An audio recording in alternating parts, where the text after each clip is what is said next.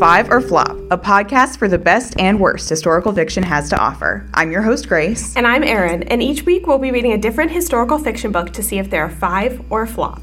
Our theme for season 1 is reading around the world. We're back for the second time in the continent of Africa, and this week we're in Uganda with Kintu by Jennifer Nansubuga Makumbi. And before we get into anything else, we do want to apologize.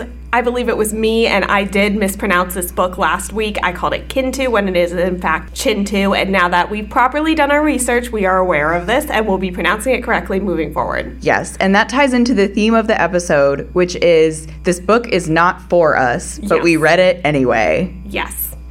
All right, what's new with you? Oh my gosh, we've all been extremely cold. Oh my God, all I hate week. it. Freezing snow, freezing ice, freezing rain, And blah, blah, blah. it doesn't snow that often in DC. No, it didn't snow last year, but it's not great. But I have been snug and cozy inside. I work from home. I've been doing a lot of working, but at least I have been inside during the worst of the weather. And the best thing to note about Grace's home is that they don't have a functioning fireplace, but they do have a big TV where they put on a YouTube fireplace crackle video. It's extremely cozy, and we all enjoy it. It really just sets the ambiance of the place. Yes. One day, maybe we'll have a real fireplace, but the fake fireplace 12-hour YouTube video will always have a special place in our hearts. It was funny when I was home at Christmas, my mom put that on, and I had to start laughing. You felt right at home. I did. I mean, it is your literal home, exactly, but your other home. I was going to spend this episode talking about how Santiago and I have been apartment hunting. Ooh. However, I had a week from hell this week. Oh, no. So, as I mentioned before, we went to Charlotte to go visit Santiago's family. And we were flying out Monday night, Martin Luther King Day at the time of recording this. We were flying from Charlotte to Raleigh to DC, and now I have personal beef with Raleigh before this because I briefly lived in Chapel Hill and it was the worst several months of my life. As we've discussed before. But, oh my God, so as soon as our flight from Charlotte took off, we got a notification that our other flight had been canceled from the snow. All Flop. Flights to the DMV area were canceled, which was miserable.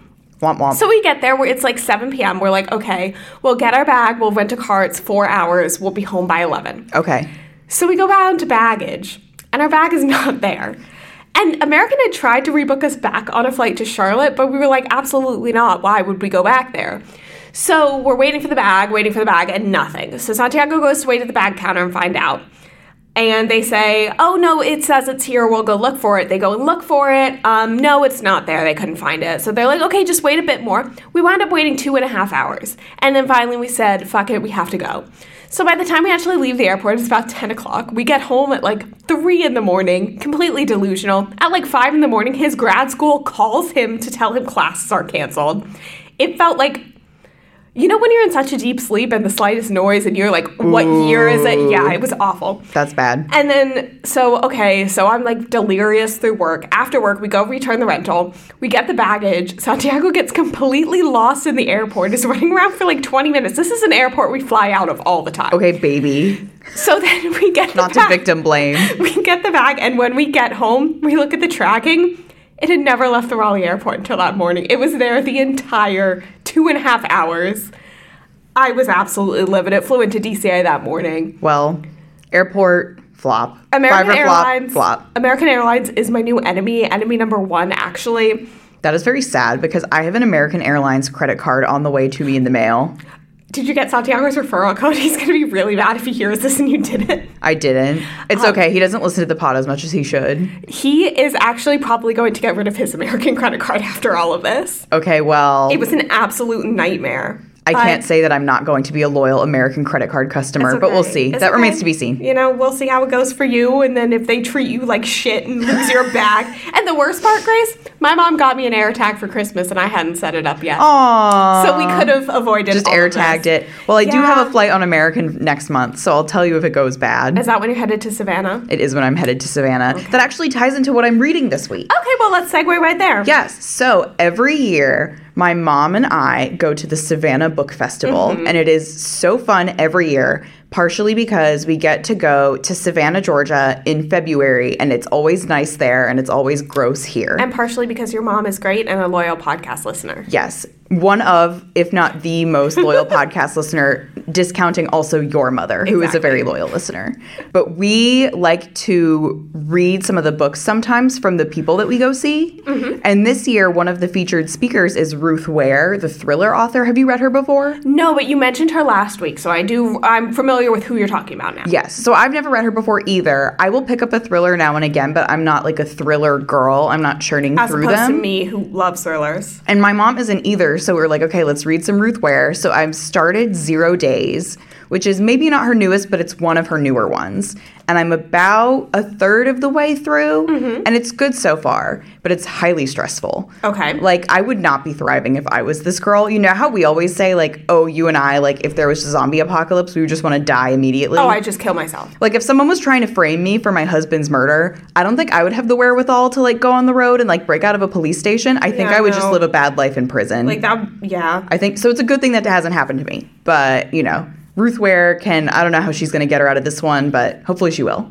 Okay, well, good to know. Yeah, what about you? What are you reading? I am reading She Would Be King by Wayatu Moore, and I'm probably mispronouncing that name. Mm-hmm. It's another Africa book, which is really fun, which is a retelling of Liberia's formation, according to the Google page I have pulled up right now. Okay. I'm like 90 pages in. I really like it. It's historical fiction, seeming like it meets a little like magical realism. Well, magical realism was one of the tags on Storygraph when I saw that you posted you were reading it. Yes, and I'm liking it a lot. So I was actually trying to read a different historical fiction book called The Princes of Ireland. I saw, and it was flopped. 800 pages. And I don't even think it was a flop because it wasn't bad. It was just so long, and I am not committed to reading a book that long right now. Okay, yeah. So I made it 200, and when it wasn't going fast enough, I was like, I can't do it. It was really interesting, but I was like, I can't do it. Do you think you'll pick it up later, or do you think this is one of the ones that you're just like, this is good, not for me?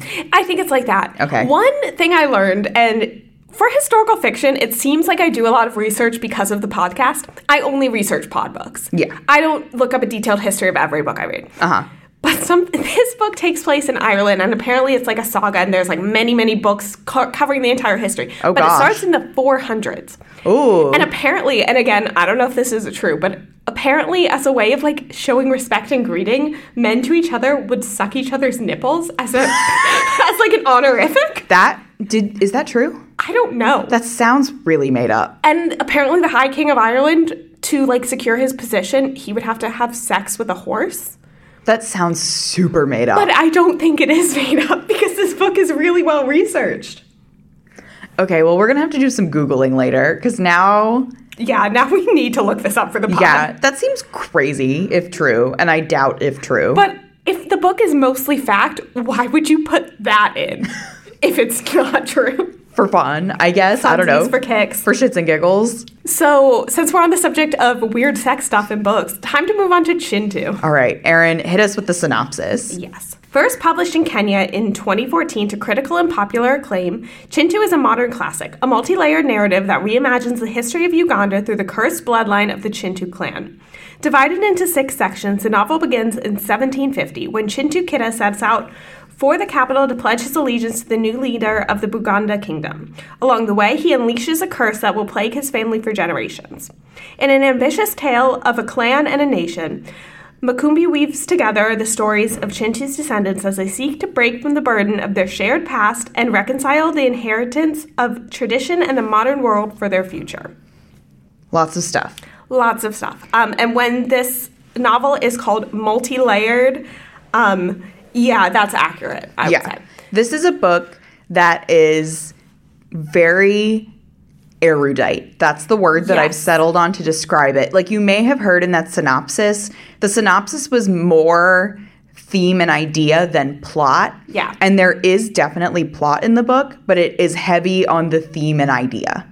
So it's not an insanely long book. It's maybe a 450-page book. It's on the side of long, but it's mostly just dense. It also had really small text. Yes. It packs a lot of things in. It takes time to read this book. You have to read this book slowly.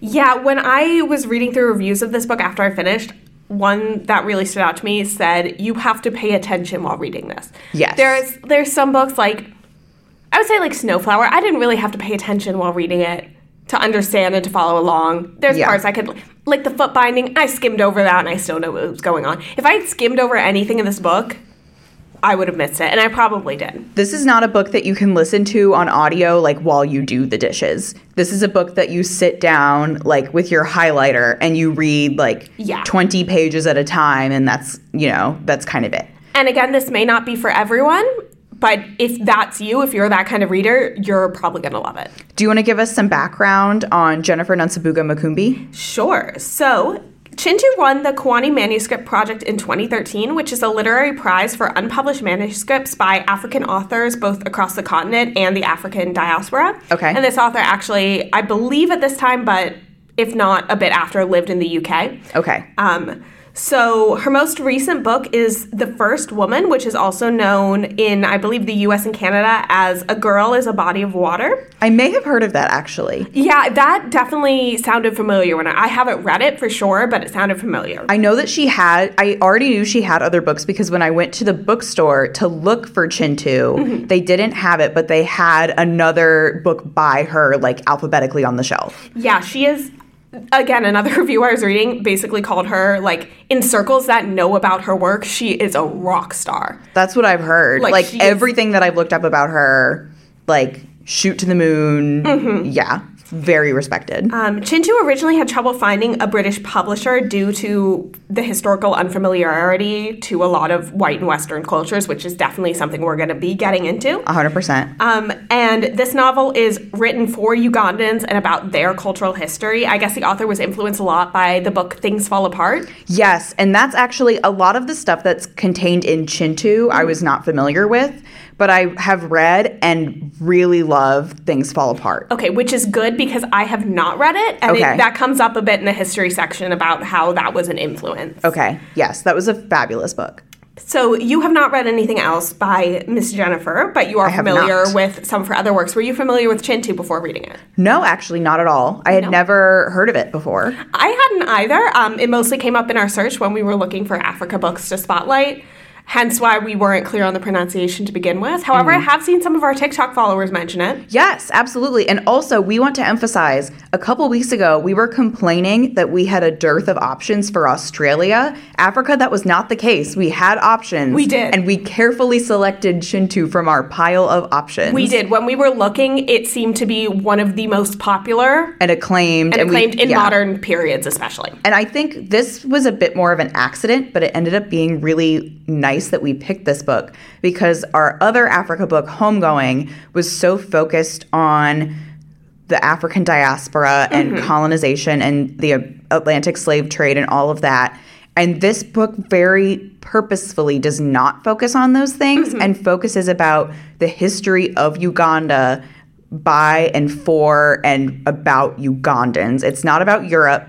It's just about Uganda as a country. And about how people lived it. It's when you get a lot of history books, especially in the West about Africa, it's a lot of generalizations that make it seem like the only important thing happening was colonialism. Yes. But for the people who lived there and actually experienced it, they had a very different sense in mind of what history was important at the time, Yes. So I'll get into that in the history section too. Yes. So I'm glad that kind of unintentionally that we have paired this book with Homegoing for kind of two different approaches to those themes. It's also very interesting that both of our Africa books happen to be generational stories and both done very, very differently. Yes. That's one of the things. Well, is there anything you did the research? Do you want to lead off with anything or can I hop right in with my thoughts? I think just one thing I want to note about the research and such. Like I said, I really didn't have much information about this going into it.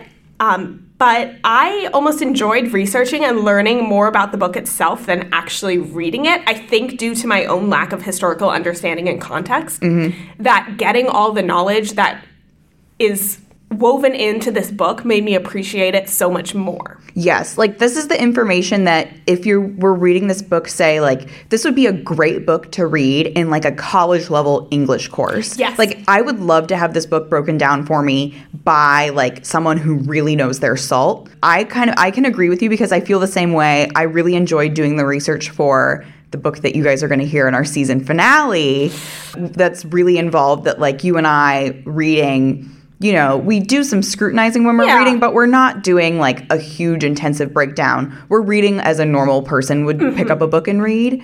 So to find those extra layers that you might not get just flipping through the pages is really enlightening, especially in a book like this where I already said it's very smart and very information heavy. Yes, it is. And information that you and I are not necessarily familiar with off jump.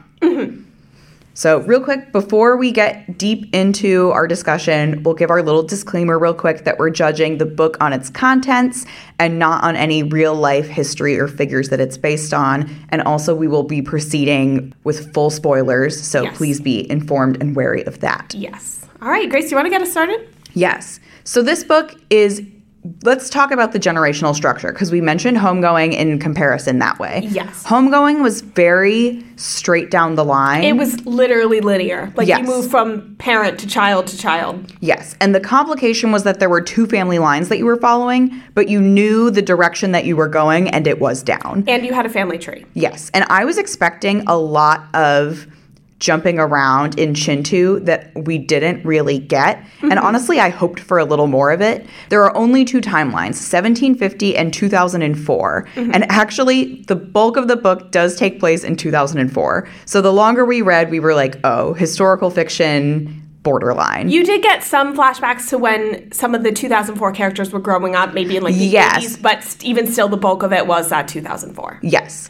The present day action is rooted in then. So I think we've gotten this book in on kind of a technicality, but that's okay. So I thought it would be, there were several point of view characters. There was one who was the 1750 point of view character, who is the titular Kintu, who is the shared ancestor of all of the 2004 characters. So I thought we would get like a 1750, an 1830, an 1870, a 1940, but we didn't. I went in expecting the exact same thing. Yes, and I don't think it was a problem that we didn't. I think the story that Jennifer Makumbi set out to tell, like, this is the way that she could tell it. I think maybe nothing even on the back of the book implied to me that it would go like generation by generation. I think honestly just reading like Homegoing and other generational books made me think that it would be like that. I would even throw the cartographer's secret in there when they just flip back between the 2. Yeah. I was also kind of expecting a structure where we'd get like, okay, one chapter is one person, then we flip back, and then we flip back. Yes, because we get an introductory chapter that's in 2004 that's very brief. And then we get about 90 pages of the original Kintu in 1750. And then all of the rest of it is 3 or 4 different perspectives of the characters from the present day. I guess I'll say present day from 2004. And we don't go back to 1750. But I think that those chapters, I had 2 kind of sections of the book that were my favorite. I struggled with some of this book, partially because the prose is so dense and smart, and partially because all of the characters have multiple names and they're very similar to each other. And there's a lot of references to places. So the sentences are dense also in just the amount of proper nouns. But there were 2 sections of the book that I really enjoyed, and I felt like reading them was much easier and that it flowed. And one of them was the introduction at the beginning of Kintu, of the titular Kintu. We are introduced to him and to his 2 sons who are twins and to his 2 wives who are twins. And that shows us the echo of those themes come back again and again. Most of the other characters are twins or have children for twins. Twins is a very strong recurring theme throughout the whole book. And it sets up the idea that what Kintu does, which is kill his son accidentally by striking him on the head and giving him an improper burial, curses the rest of the family for generations. And the characters in 2004 have to come back together to try and get rid of this curse on their family. Because you just see that they've been like completely afflicted with misfortune through the entire, resulting 3 centuries. And basically what the curse is that Kintu accidentally kills almost like his foster son. Yes. And then the father finds out and puts a curse on him and his entire family line. Yes. And you get 3 male characters, you get 1 female character. That was an interesting choice to me to only write 1 female character. And I don't think it was necessarily a bad thing. I just wonder, I don't know. I just want to know what the decision was behind that. I don't have the full information, but I have a little bit when we get into the history section that might answer some of those questions for you. Okay. So yes. So parts of the book were difficult to read, I think, because she did not shy away from being very descriptive in parts that were difficult subjects. There's a murder that we see depicted in detail. Mm-hmm. There's a girl, the female character grows up completely impoverished and abused and is kidnapped at one point, and we see all of that. So there are parts of it that these things are not things that you want to gloss over, but as a reader, there are difficult moments. Mm-hmm. So I can't say I always enjoyed reading this book. Yeah, that's fair. There were parts of it that tripped me up.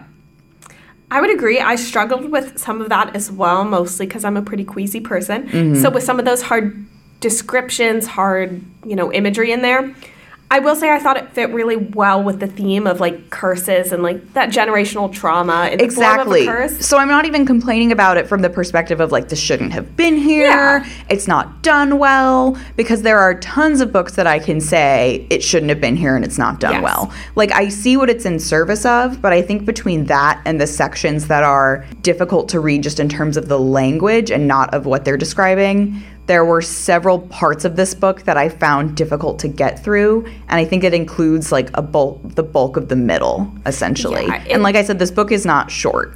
No, it took a very different approach to those graphic things than, say, like, Fruit of the Drunken Tree, where Patrono was gang raped, and it was very high-level, dreamy language, so you don't really get the details. That was not a description of an assault. It was kind of like almost a poem about one. Yeah, like you knew it was happening, but you weren't in the weeds. You were slightly removed. As opposed to Kintu, where you were in the weeds of the language. Yes. And this is things like, a character being knocked to the ground and you're hearing about, like, his skull and his brain and things that that you don't want to see, essentially.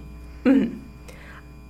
I would like to hear some of your thoughts on kind of the two different groupings of characters, because we had the 1700s and we had the 2000s. And for me, I liked the 1700s characters a lot better and wanted them, not that I liked them better, I felt they were stronger characters. Yes, and I agree. wanted them in more of the novel. Yes, I would have liked to see what happened to them later. I think they had to be shored up really strong because they were the foundation. Yes. And when we talk about the 1750 characters, we mean Kintu, his 2 wives, his 2 sons. Mm-hmm. There are other peripheral characters, but those are the important ones that come up again and again and again that are important to, like, the lineage of the curse. Mm-hmm. I enjoyed reading about those characters. I felt like their emotions, even from, for example, the 2 wives, yes, we never get a point of view on them, mm-hmm, but I felt like I understood both of them so strongly. Yes. Like, one sister is the sister that Kintu really loved. The other one he only married because he had to, because that was the belief. If you married a twin, you had to marry the other one. Mm-hmm. You couldn't separate twins because that was unnatural. One of them was infertile, so the other one carried all of the children. Mm-hmm. I felt like I understood the emotions of those characters, even though we weren't in their heads. I felt a little bit removed from some of the later characters, mm-hmm, but also, frankly, some of the later characters, maybe because the historical ones, they're so removed from me as a person. Yeah. The ones in 2004 are a little bit closer, mm-hmm, because, we live in the 21st century, that, like, I would not have wanted to know some of those people. No. The super Christian ones? Mm-mm. Yeah. I would not have wanted to get to know, I don't know, the incest twins. Oh my God, the incest twins. That was another thing about this book that, again, I can't even say, like, I think some of this was a little less necessary than the gory stuff. Yeah. There was weird sex stuff in this book. There was a lot of talk about sex. Like, I remember reading this in my notes. There was, like, pages where Kintu was just talking about how much he fucks and how tired he is from fucking all the time. Yes, he's like, oh my gosh, because he has a title. He has, like, all these wives and, like... Yeah, he's, like, has to travel great distances to see all of his wives. And he's like, I'm so tired from having to have sex with all my wives all the time. There's a long chapter that's just about preparing Kintu's oldest son for his wedding night. Yeah. And so all the men are talking about, like, here's what you have to do with women. Mm-hmm. And that I did not enjoy. No, and that was the kind of stuff I felt was a pinch unnecessary, could have been dialed back. Yeah, I mean, like, we're women, of course, we don't like that as much because this is not, it's accurately reflecting. Well, I guess no one can accurately reflect how people in 1750 talked about sex because none of us were there. But, I think that men would probably not be thinking about women and their comfort at that time. Yeah, no. So I think we can safely assume we wouldn't have liked it. Yes. But there was, throughout the whole book, there was weird sex stuff. Yeah, it was pretty common. The root of the curse basically comes down to mental illness. Like, that's the big theme. That's what's plaguing this family, essentially. Yes. But it's viewed as a curse, which I thought was interesting because it stemmed from, the original curse put on Kintu. Yes. And I really liked that. I liked how that manifested. Me too. And it comes into play at the end also. Yeah. I can go into that maybe a little bit now is a good time for that because the character that you're introduced to last is a man named Mizi. Mm-hmm. And he is I loved him. He was my favorite character. I said earlier there was a part at the beginning and a part at the end that I felt flowed and felt really easy to read and pleasant and fun to, or not pleasant, but was enjoyable to read. And Mizi's point of view chapter was the second. And I really liked him. He's an older man. He lives with his wife and his sister-in-law and several of his grandchildren. He doesn't know that he comes from this Kintu clan until he's contacted to come and help break the curse. And it's not even that I was like, oh, all of these other characters have all these problems and all of these chapters are just about horrible things and weird sex stuff and blah, blah, blah. And Mizi's life is great because he has his own problems. But something about the way that character was written, I just enjoyed reading it so much more.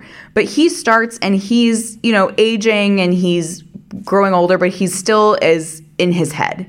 He's still sharp. He's still clear. And in the end, in the process of lifting that curse, he loses his son. He has several sons that have all been killed. He has one left. That son is also killed. And he essentially loses his mind. Yeah. And that's how it ends, knowing that that he has and it's not coming back. And that's a bittersweet end. It's the crescendo of this theme that the curse manifests as mental illness. And I liked that ending, kind of. I wished for more happy ending, of course. I know. Because some of the characters did get a happy ending. But it also goes to show how that generational trauma and how that generational mental illness, it doesn't just go away. Like, exactly. It's like I said at the end of Fruit of the Drunken Tree, like you could still tell how the characters were still going to have trauma and still be impacted by all of this. And it wasn't just neatly packaged up in a bow and resolved. Yes. And the fact that the ending was upsetting, but you were upset because you cared about the characters. Like if you didn't care about Mizi, then you would just close the book and be like, whatever, and go on with your life. Yeah. And then you said, like, some other characters have happy endings. For example, the female character, her name is Suubi, and she grew up, like, on the streets, basically. No family, no one loved her. She was starving. She was abused, all of this. Like, her chapter, I think, is the worst in terms of just, like, bam, bam, bam, bam, like, girl can't catch a break. But she had it rough. Yes. During the curse breaking, she gets possessed by one of the wives. It's, she's bad time. She's a bad time.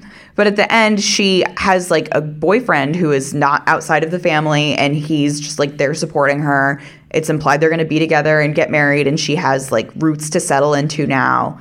But she still has all of that baggage from her horrible childhood. Yeah, and I think it's not wrapped up in a bow, but it's, a step towards the future, but it's not unrealistic.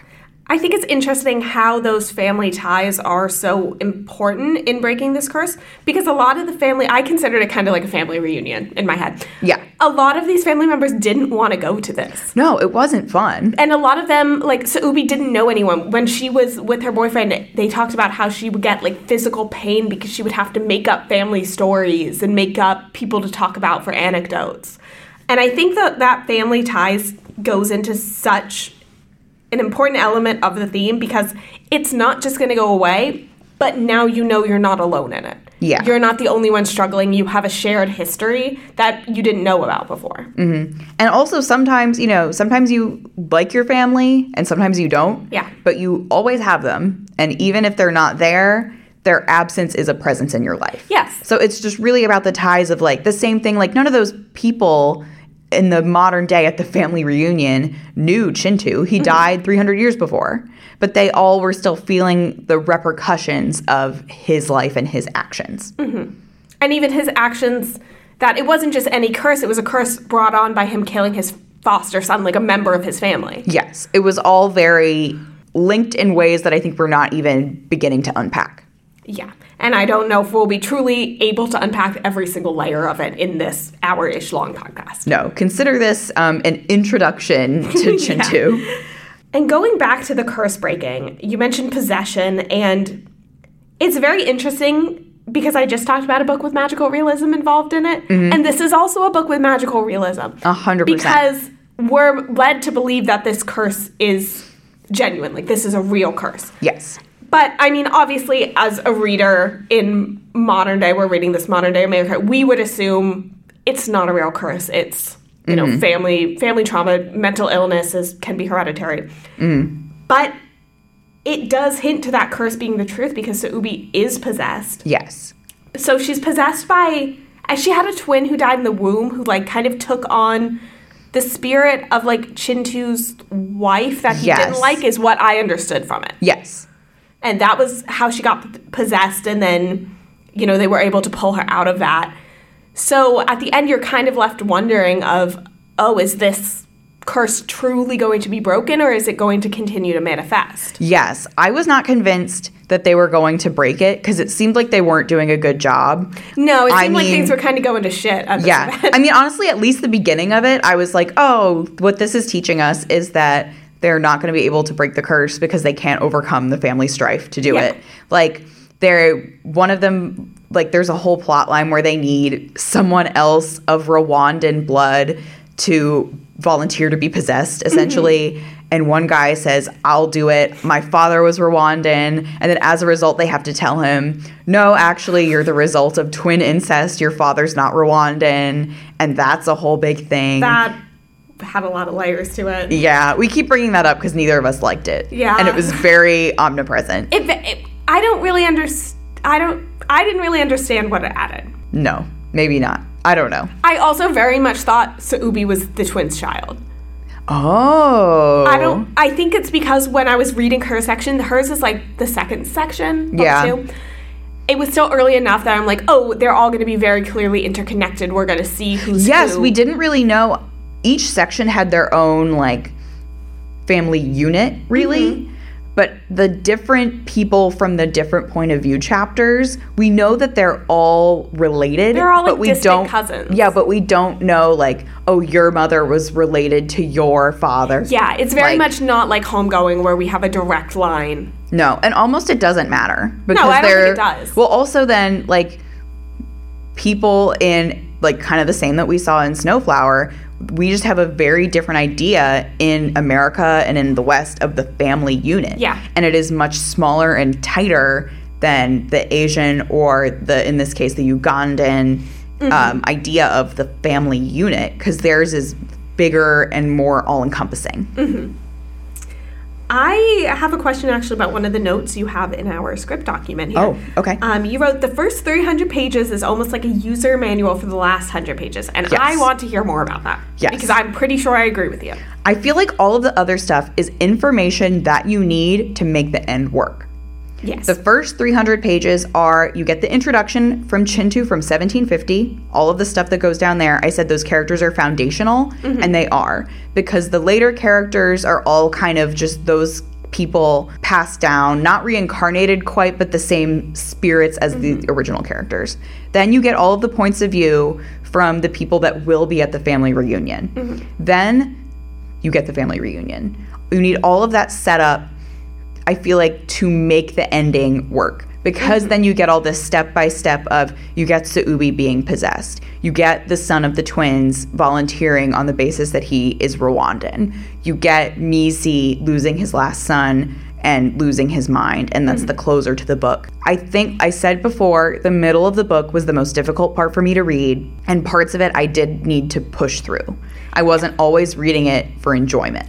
It felt at points for me that I was reading it not to see what would happen next, but to get to what happened next. Yes. Like, to get to the reunion at the end, to get to the curse breaking. Because I knew it was coming, but, like, getting there was a challenge. Yes. And like I said, honestly, so much of it was because it was just so many proper nouns. And this seems to be like a stupid thing to fixate on. But when each sentence has the name of a character and it's not always the same name for the same character. Yeah. Or it's the same name but a different character. Yeah, or it's the same name but a different character. Both of those are used interchangeably.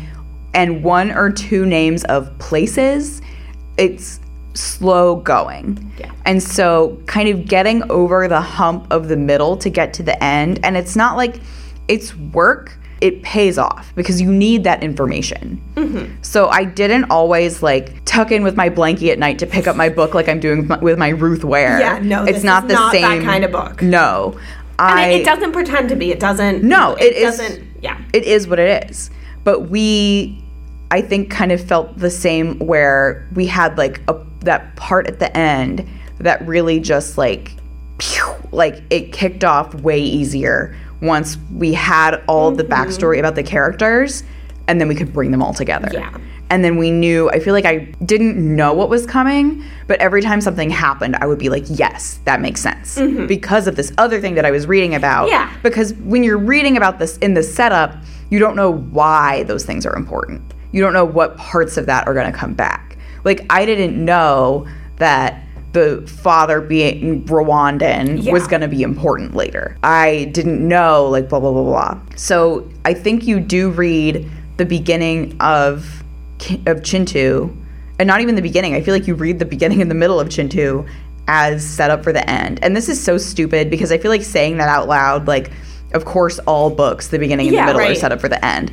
But I think that's even in a much more explicit way here than in a lot of the other books that we've read. I would agree. I think you have it right there. I think you really hit on what you put into words what I felt when I was reading that I couldn't do. Yeah.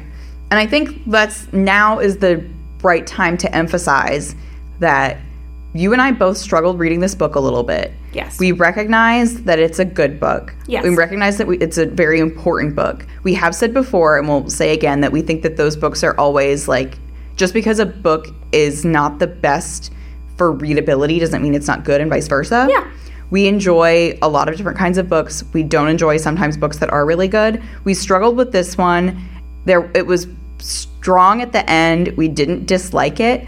But we are acknowledging, like, we're not who this book was written for. Mm-hmm. This was a book, like you said in the intro, about, by, for Ugandans. Yeah. And if we read it and like it, great. But if we don't, Jennifer doesn't really care. Yeah, if we don't, who cares? We're not the audience. The audience. The people who this book is for love this book. Yes. And it has been an extreme success for Jennifer Makumbi. It has been an extreme success in Uganda for Ugandans. Mm-hmm. It's a story about them. And I think even though it only goes between those two generations, you absolutely could call it an epic. Yeah. Just for the scale of its language. Yes, definitely. So I think all of our difficulties that we had with it don't discount it as being a great book. But it's not one that I know that I would have finished had we not been reading it for this podcast. It definitely feels like one of those books that's a modern day classic. It's going to be read in schools. It's going to be discussed. Yes. But it might be like, you know how you read books in school and it wasn't your favorite, but you understand why it's a classic? Yes. Yeah. Yeah. That's how this book felt for me. Yes. I hold strong to when I said earlier, like, this book should be broken down by college professors. Yes. Like, this is a perfect book to be in that kind of course. And again, like, I read Things Fall Apart in school. Mm-hmm. I'm not sure if I would have read it by now. Maybe I would have if I hadn't been for school, but I read it in my freshman year of high school. And it's an excellent book. And that's a book that people should be reading. Mm-hmm. It's not, I wouldn't put it on par with this in terms of it's shorter and I would say much more readable. Yeah. But again, that doesn't matter necessarily 100% of the time. Mm-hmm. But that's a book that I read for school that I have been thinking about ever since I read it, pretty much. Yeah. That's a really important book. And then, it was written decades and decades ago. Mm-hmm. It's had time to kind of fade out of being like a really good book that someone wrote recently into like a modern classic. Yeah. And I think this book, we'll see where the test of time takes it. Mm-hmm. But the inspirations from Things Fall Apart in this book are very clear. Good. I'm glad to hear that. Like I said, I had not read Things Fall Apart. Yes. However, people who were in other English classes than mine did read it. Mm-hmm. So I completely understand where you're coming from. Yes. And as I said at the beginning, doing the research for this book actually made me appreciate it a lot more because I understood a lot more of it. So I think we can segue into the research. Yes, I would love to hear what you have to tell me. I'm very excited. So there's going to be several different categories for this, but I'm actually going to start with the name Kintu. Please do. So Kintu in Bugandan legend is the first man in the creation myth. So that is where the name comes from. That is where the titular character comes from. Now, the Kintu in the book is not the first man alive. We know this. But he's meant to represent that. He's the head of the family line, is meant as a representation of the creation myth and a representation that the curse originates from him. Okay, so if we were reading a book that was like a generational novel from like Catholic Italy, it would be the same as if the guy was called Adam. Yes, it would be. Okay. It would be. That seems, for me, it seems very fitting. Yeah, and I think so. I reading that, I'm like, this makes so much sense to me that the name is important enough to be the title of the book. All of that. And like we said, all of the subsequent characters are kind of renamed with the names of the original characters. So even though you're not in 1750 the whole book, the name Kintu is over and over and over and over. Yes. There are references to very specific Ugandan landmarks that are completely true, are based on the land there. The desert that Kintu crosses where he does wind up killing his foster son, that's real and is still referenced today in certain greetings. There's a specific Ugandan greeting that's meant to greet travelers arriving in Kampala, referencing the difficult journey of crossing the desert. Oh, okay. So it's very widely known as like this.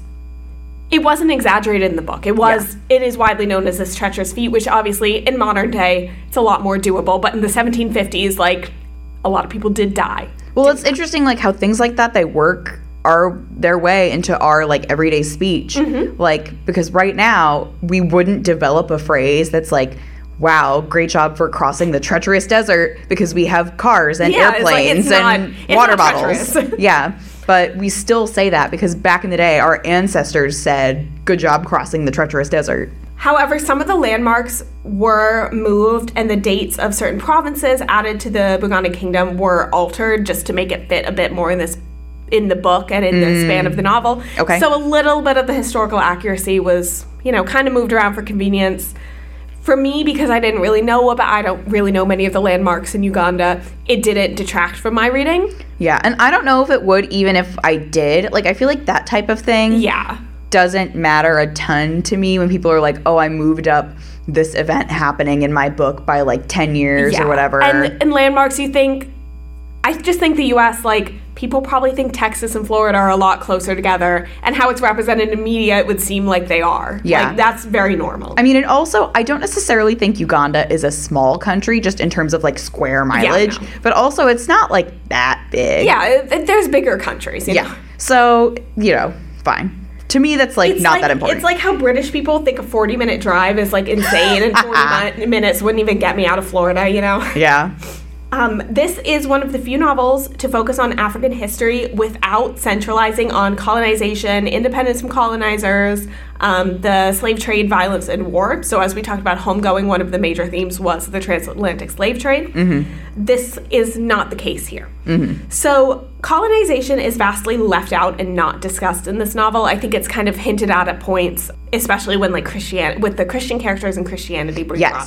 Yes. However, it's vastly left out and not really talked about. And to me, this omission does not detract from the historical accuracy at all. No. But in any case, I think it maybe adds and makes it a bit more accurate because it shows that the history that's taking place on the ground that people were actually living is often not what's remembered in history books. What's remembered in history books, you think history books, I mean like textbooks. Yeah. You think are the things that are on a global scale that involve multiple countries. Mm-hmm. However, I did read one review that said the author wanted to focus on telling the story of Uganda with colonization put in perspective. Not to say that the colonial encounter wasn't important, but that it wasn't the only thing that was important. Yes. And I thought that was an incredible way to summarize it, because there was a million other things going on. That wasn't their sole focus. People living in Uganda at the time, every waking thought was colonization. How is this impacting global politics? Yeah, one of my favorite ways to think about history is, I think I had a teacher say this to me years ago. I can't remember who, and I'm very sorry for that. But saying, like, people who were alive during the Renaissance weren't walking around being like, it's the Renaissance. Exactly. Like, that's something that we put on after the fact. And also I enjoyed one of the themes in this book, which I really liked and I would have loved even more attention paid to it, was the idea of, is there a place in modern Africa for traditional Africa? Yeah. Like, again, with the theme of the curse being literal or not, or like, is that kind of those older world beliefs, do they have a place in modern Uganda?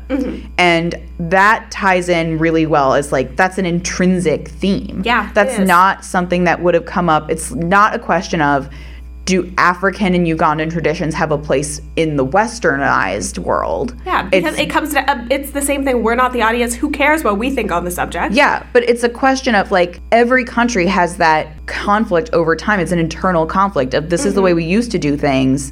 Should we still be doing things this way? We used to herd wild cows in the swamps of Florida, but should we build Miami? But it's done so much more eloquently in this book than it was in A Land Remembered. Yes. So that was a theme that I really enjoyed, and that's something that Jennifer Makumbi made use of by focusing intrinsically on Uganda. Yes. And another thing that's a theme throughout the novel is twins. Yes. So in Uganda, giving birth to twins was not taken as normal. Like, it was a very special occurrence. However, it could have been seen as a blessing or a curse. Oh. So this is kind of heightened on in the book, where we see, like, Saubi is viewed as a curse because she was separated from her twin. Yes. And the names of the characters in the book is also important. Ooh. So the firstborn twin name is, and excuse my pronunciation, I'm going to do the best I can, Babi Ria, which is the wife that Kintu does not like. Okay. And by the way, by we, I mean Erin, did our best to look up pronunciations for the character names. And there were, frankly, so many of them that they were, like, hard to find sources on. So we have some of them, but not all of them. And then for the second-born twin, Nakato is for a female, which was the wife that Kintu actually liked. And there's a couple different versions of the name. What I'm referencing here says Nakato, but I know there are a couple different versions of it as well. So twin births were back then and are still now considered to be extraordinarily important. So that comes across very clearly for me throughout the book. I mean, basically every single section had twins in it. Yes, it is something that's very important. I don't understand it as deeply as a reader who's familiar with Ugandan customs probably would, but that significance is made very clear, and that parallel of, like, a blessing and a curse. Yes. Because it's a blessing if you're not separated from your twin, but if you are separated, that's another form of curse. Yeah. I think there's additional stuff in there that you're right, that's, like, much more specific to Ugandan culture, but that's on the level where I'm like, yeah, I get it. Yeah. Like, so maybe we don't see all of the iceberg, but we see the top, at least. And we're doing our best to dig deeper. Just for some, on a literary analysis level, we get the symbolism of that. So this book, as we've already said, was inspired a lot by the novel Things Fall Apart, which has to do with the telling of African stories and a family curse that's also a story of survival, which that theme comes across very, very clearly in this. They are still... Kintu's line is still surviving. They're still kicking, And that's interesting. And that was an interesting story, Things Fall Apart, because that is talking about, like, the last lifetimes that aren't touched by colonization. Okay. Partway through the book is when the Christian missionaries show up. Oh, okay. Yes. And so the beginning of the book and the end of the book, the conflict, they evolve because the Christian missionaries do show up. So it's kind of at a midway point, I think, between a story like this and a story like Homegoing. And another thing we've touched on a little bit is, especially, we touched on it more because this book does have that modern period, classifying it as historical fiction. But on a broader level, this novel kind of defies the historical fiction genre because it basically asks the question, is history true? Like, do we know that the story of Kintu has been passed down accurately? Do we know that this curse is real? The author used many archives to, research, find the story, but a lot has not been recorded. And you think, especially in countries that were, influenced by colonization, where a lot of those records, it's like the old saying that history is told by the victor. Yeah. A lot of those stories of Ugandan populations were never recorded, were destroyed by imperialist forces. So there's not necessarily records to go back and identify everything of the way people were living at the time. So a quote from this is all referencing the same article because it was an amazing review of this book. One quote from there that I really liked is, "History is built out of silences and fictions." That is true. So you're being told these stories throughout this novel. You're seeing the silence, the absence of family members, the absence of relatives who can tell them a story, especially like Suubi. You're missing out on that. You're seeing the fictions, like with the twin son. You're seeing he was lied to, so his history was changing. And that's important for me, at least when I'm evaluating the historical accuracy, because it makes you question the historical accuracy of anything. Yeah. No, you're right. Things should always be questioned. Yes. I think people think of this much more easily in terms of scientific discoveries that you then need to apply those same principles to history, which is like when you go back and you think of like, okay, what did humankind think the construction of the atom was in 1850? We thought we knew then. We don't. We think we know now. Maybe in the future we'll think something else. Like, we thought we knew everything, history as it was, quote unquote. Back then we have a different interpretation of it now. We're going to have a different interpretation of it in the future. And also, you're definitely going to put this article that you referenced into the show notes. Yes, for I will. people to click on and read for themselves. 100%. And if you didn't like the article, comment and let us know why, because I'd be interested in hearing. Yes. And again, it goes back to this idea of so many stories we read about Africa, so many books about Africa are about the slave trade or about colonization. And everything else is kind of silenced. And we don't get to hear many of those stories that focus on people's lives the way they were actually living. So this book kind of fills in the gaps, and I liked that. I appreciated that because it's the side of history people don't talk about. I really enjoy the idea of that's the purpose of historical fiction. One of the purposes of it is to say, we don't know what happened here. Here's my idea. Yes. We talked about that our very, very first episode, the idea that we don't know what killed Hamnet and we don't know why Shakespeare never wrote about the plague. And Maggie O'Farrell said, here's my idea. That doesn't mean that we're accepting those things as true or that we're pointing at those books and being like, hey, you made that up.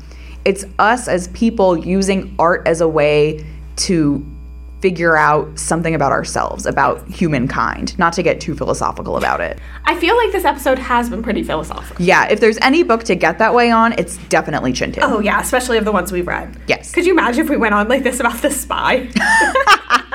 That one would be so much more woo-woo, though. Like, we need our crystals, we need our incense, God. like, we need... Let me go home and get the box of crystals from my desk drawer. Yeah, we probably need to be, like, doing LSD or something. Like, that's what The Spy was about, which is crazy.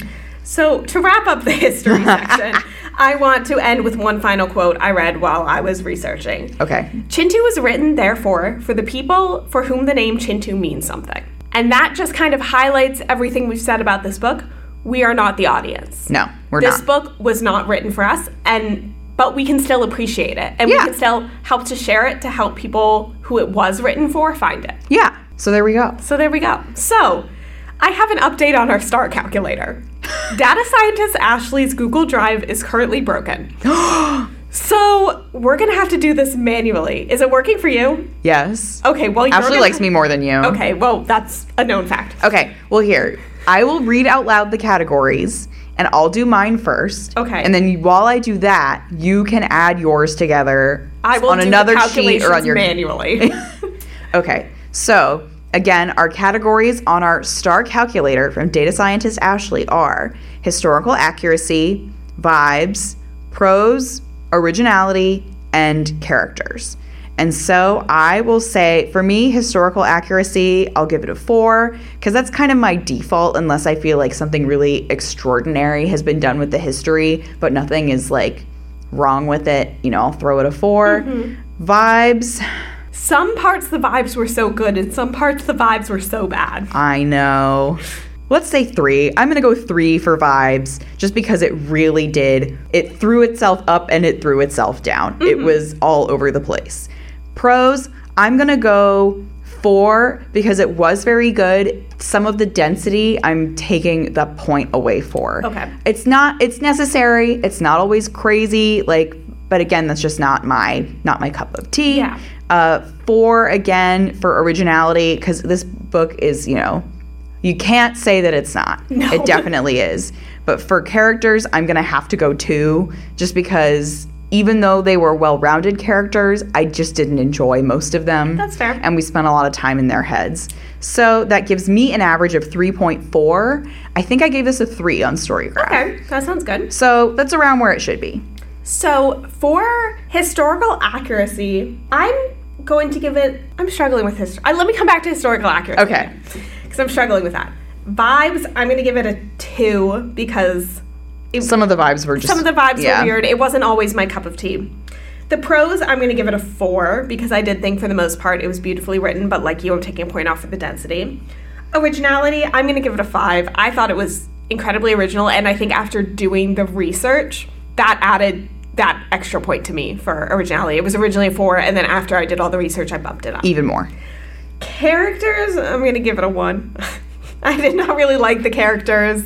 Well, also, like we said, this book was a very philosophical book with a lot of lofty ideas. Yeah. And sometimes in a book like that, the actual characters are just, like, less important. I don't think they mattered as much as the theming did. Yeah, so just, like, we don't love them as much, but that's maybe not the priority.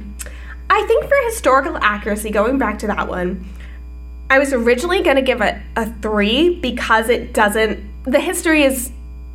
You know, it's in a lot of it's in modern day. There's only so much history. That's true. But because it poses all those questions about, you know, the silent parts of history, the histories that are not commonly told, I'm going to push it to a 4. Go ahead. Why not? Because I think it deserves that, because that's a question that I don't always think about when reading historical fiction. Yeah, and we should. And this asks a very important question and gives a voice to a population that doesn't get to have their history shared as broadly as... you know, Shakespeare. Yeah. So that gives me a score of 3.2, and I gave this a 3. Okay. Yeah. So we were, I think, of very similar minds on this book. We have had our disagreements, but I think here, honestly, we aligned pretty closely. Yeah, I think probably this and Snowflower were our two closest. Yeah. Literally, these books are old same. Oh my gosh. Our opinions are old same. Exactly. Okay. So on our 5 or flop scale, I would say that you and I would give this a fine.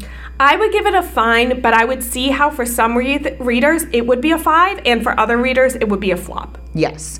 Here's the thing about the fine rating, which makes it so tricky. Mm-hmm. Sometimes it's a fine in like, it's fine. It's a mid-book, you know? Sometimes it's a fine as in like, we can't give it a 5 because 5 is like, mwah. Yeah. But it's good.